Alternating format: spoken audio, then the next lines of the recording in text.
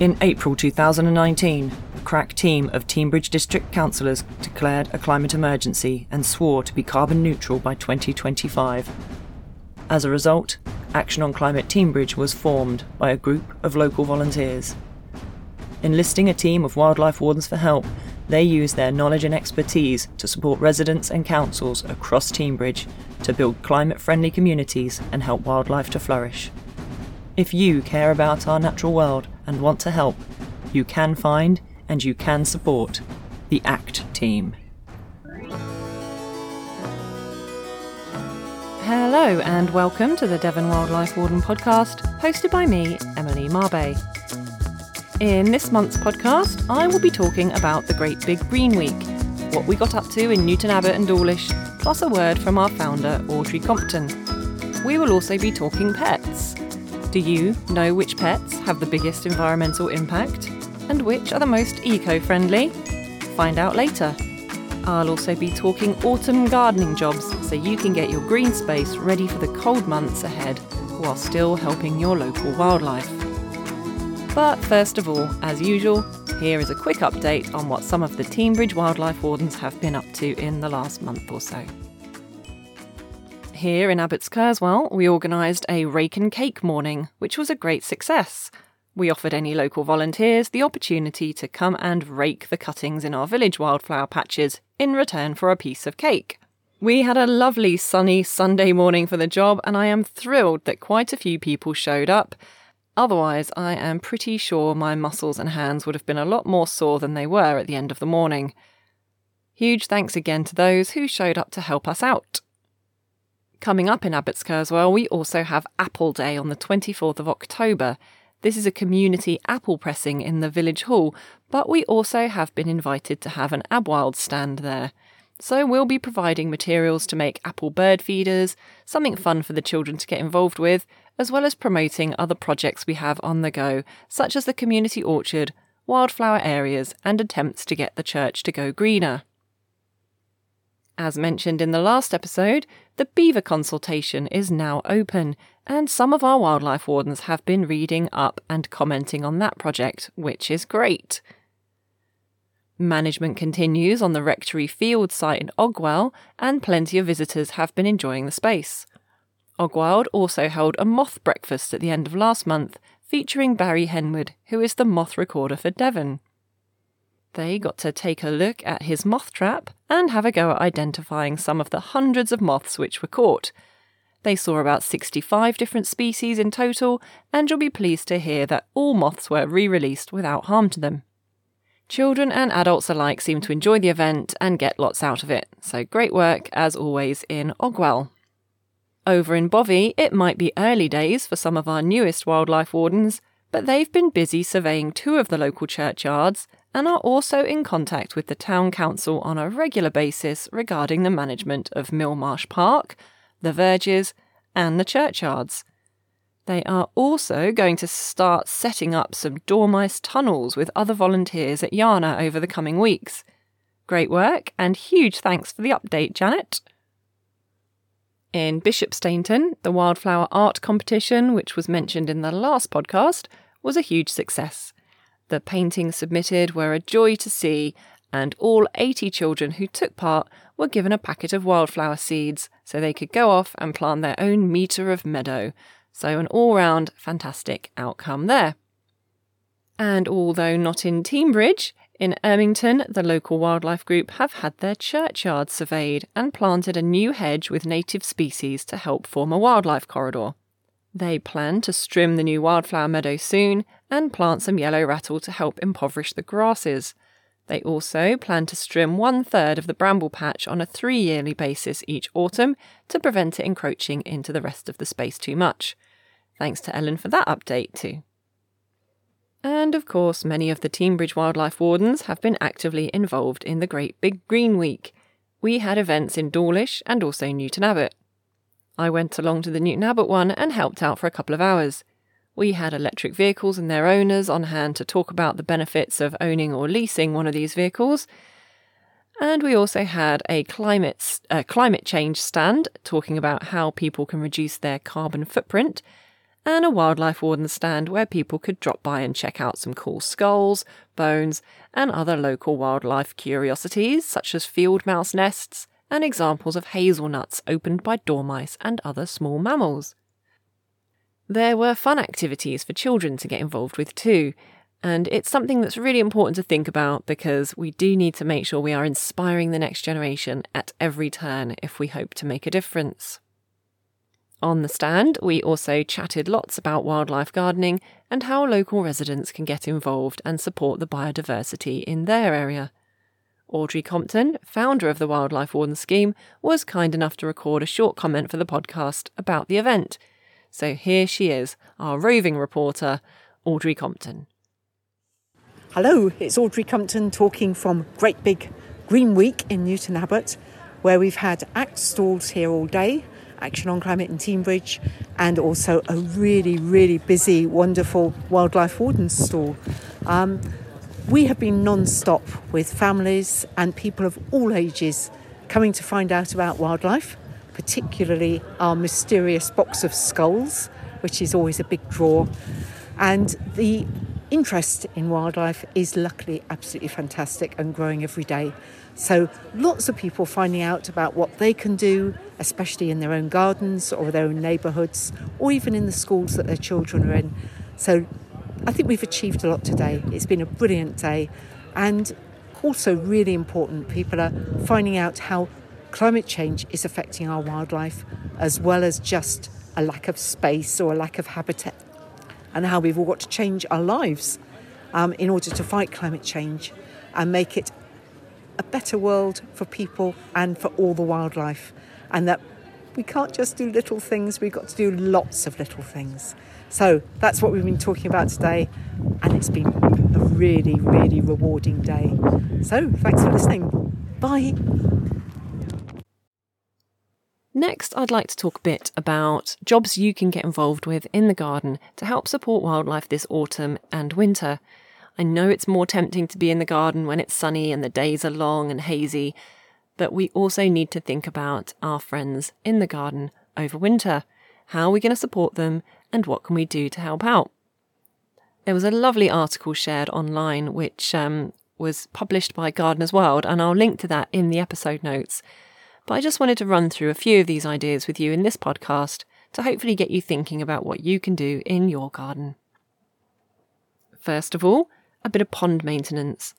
Don't just leave your pond over winter and hope for the best. Just an hour of work will make all the difference to frogs and other pond dwellers. You should remove excess plant material now to prevent it from rotting and giving off gases that could poison our froggy friends.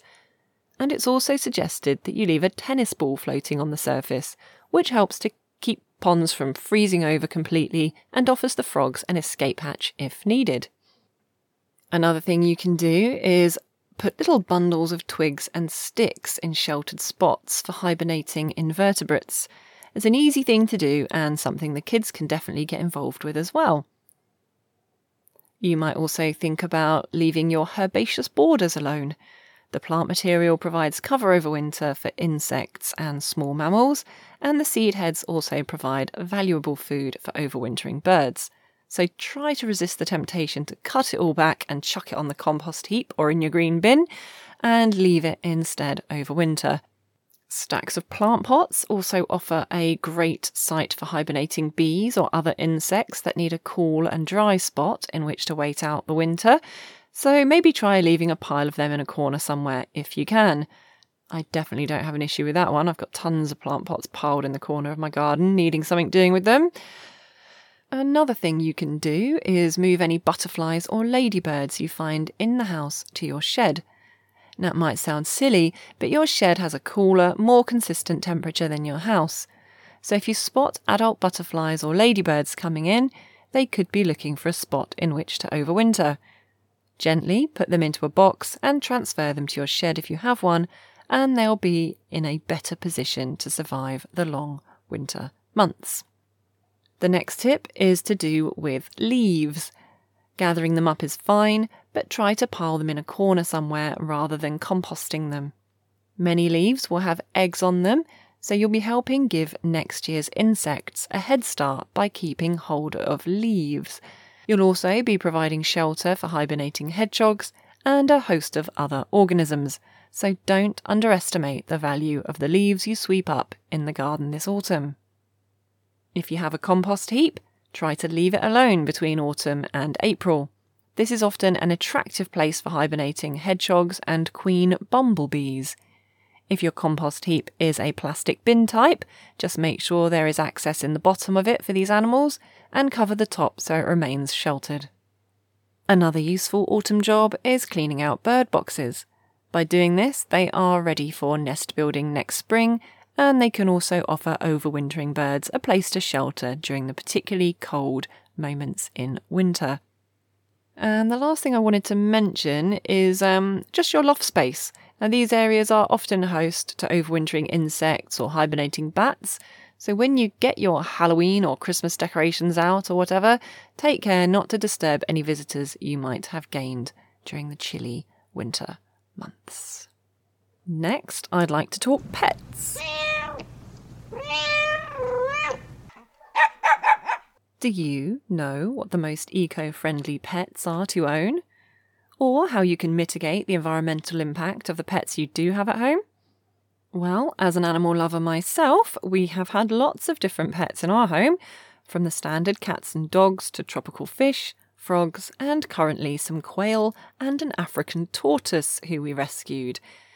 But I do have to admit to not really considering the environmental impact these animals have had on the world, or how I can do my bit to mitigate the damage being done. So, in June this year, when I saw an article from National Geographic on the subject, it really got me thinking. A chew toy here and a packet of mints there might not seem like a big concern for the planet's health, especially with the climate's rising temperatures and 1 million wildlife species being at risk of extinction.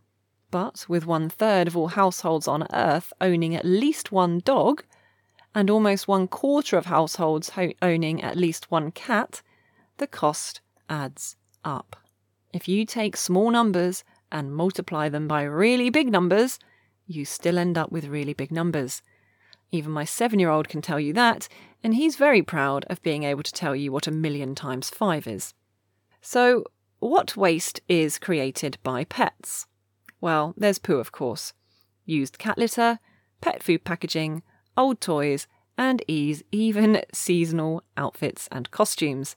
And I don't think for 1 minute that you should deprive yourself of that cute Christmas photo of your chihuahua in an elf costume, but all this can push the overall sustainability of owning pets into the red.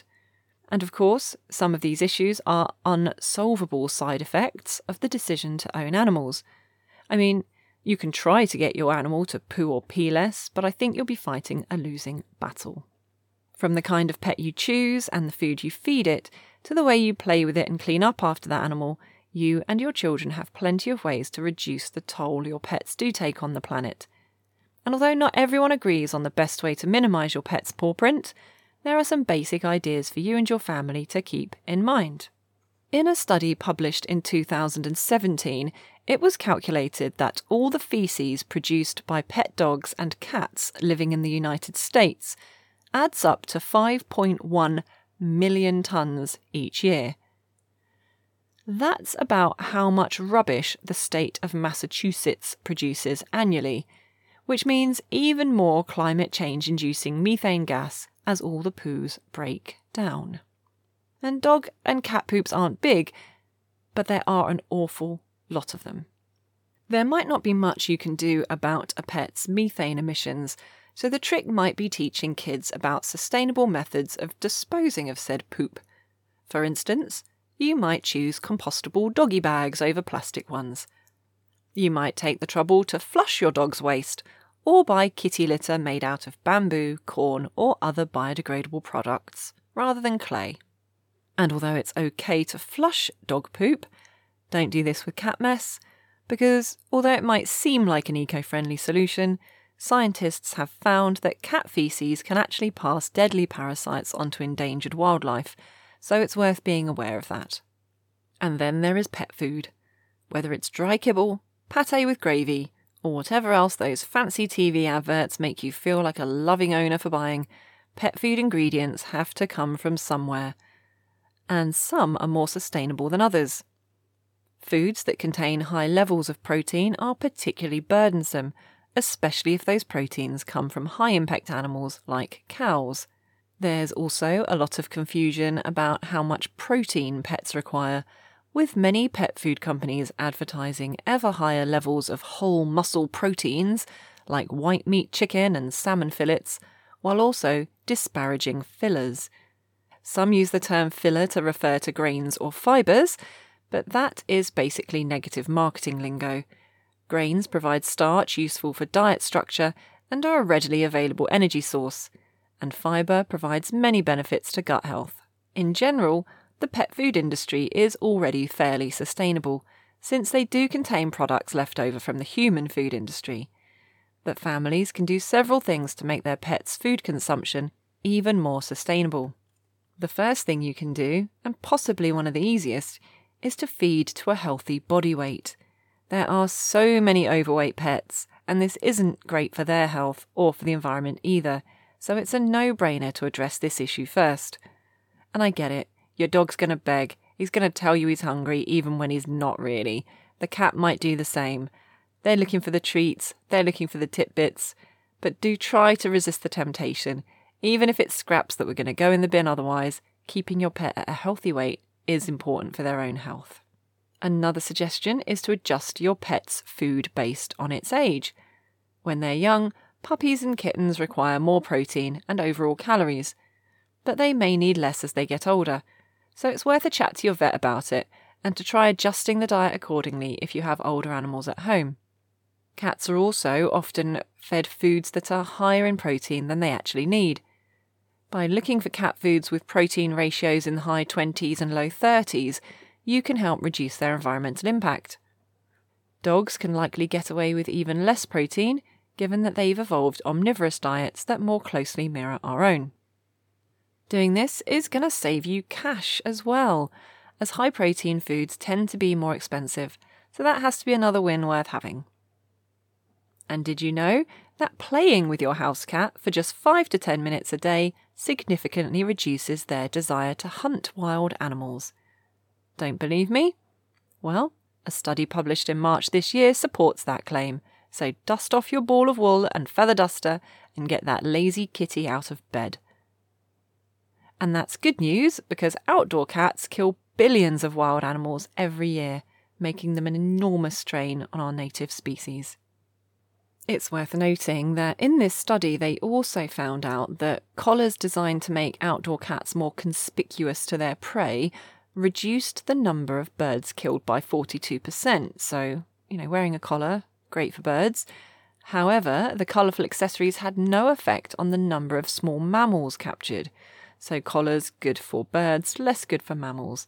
But interestingly, collars with bells on them showed no effect for either birds or mammals, although other research has found that jingling cats might kill as many as 50% fewer animals, so the jury's out on bells. However, as a side note, some people do contend that bells actually make the cats more likely to become prey themselves, so maybe leave off the bell and just go for a brightly coloured or reflective collar. And of course, the best thing you can do to reduce wildlife losses is just simply keep your cat indoors. Or if you don't want to keep them indoors, maybe an outdoor run or cat playpen is an option. In fact, my auntie and uncle make these for a living, so hit me up if you're interested in their details. They make some pretty big, cool cat runs. Another way to contribute to the overall sustainability of pets is to pick the right one. A smaller dog is obviously going to have less of an environmental impact than a large one. And according to one analysis of pet species and the relative costs they inflict on the environment, small animals like rabbits, guinea pigs, hamsters, mice and rats were among the most sustainable pets to own. Spiders, such as tarantulas, also garnered a top spot, and they are easier for kids to care for as well. Although I think my son would run a mile if he came home to a tarantula in his room. But the analysis's most eco-friendly pet may surprise you. Drumroll, please. Tortoises. This is thanks to the reptile's vegetarian diet, slow metabolism, and low water and exercise requirements. However, as a tortoise owner myself, I would urge caution. we rescued an African leopard tortoise, and as she doesn't hibernate, her carbon footprint over winter is very high, as we need a heat lamp on most of the day for her to thermoregulate. So if you do want to get a tortoise, I'd recommend getting a European variety that will hibernate during the winter months and keep your energy bills down.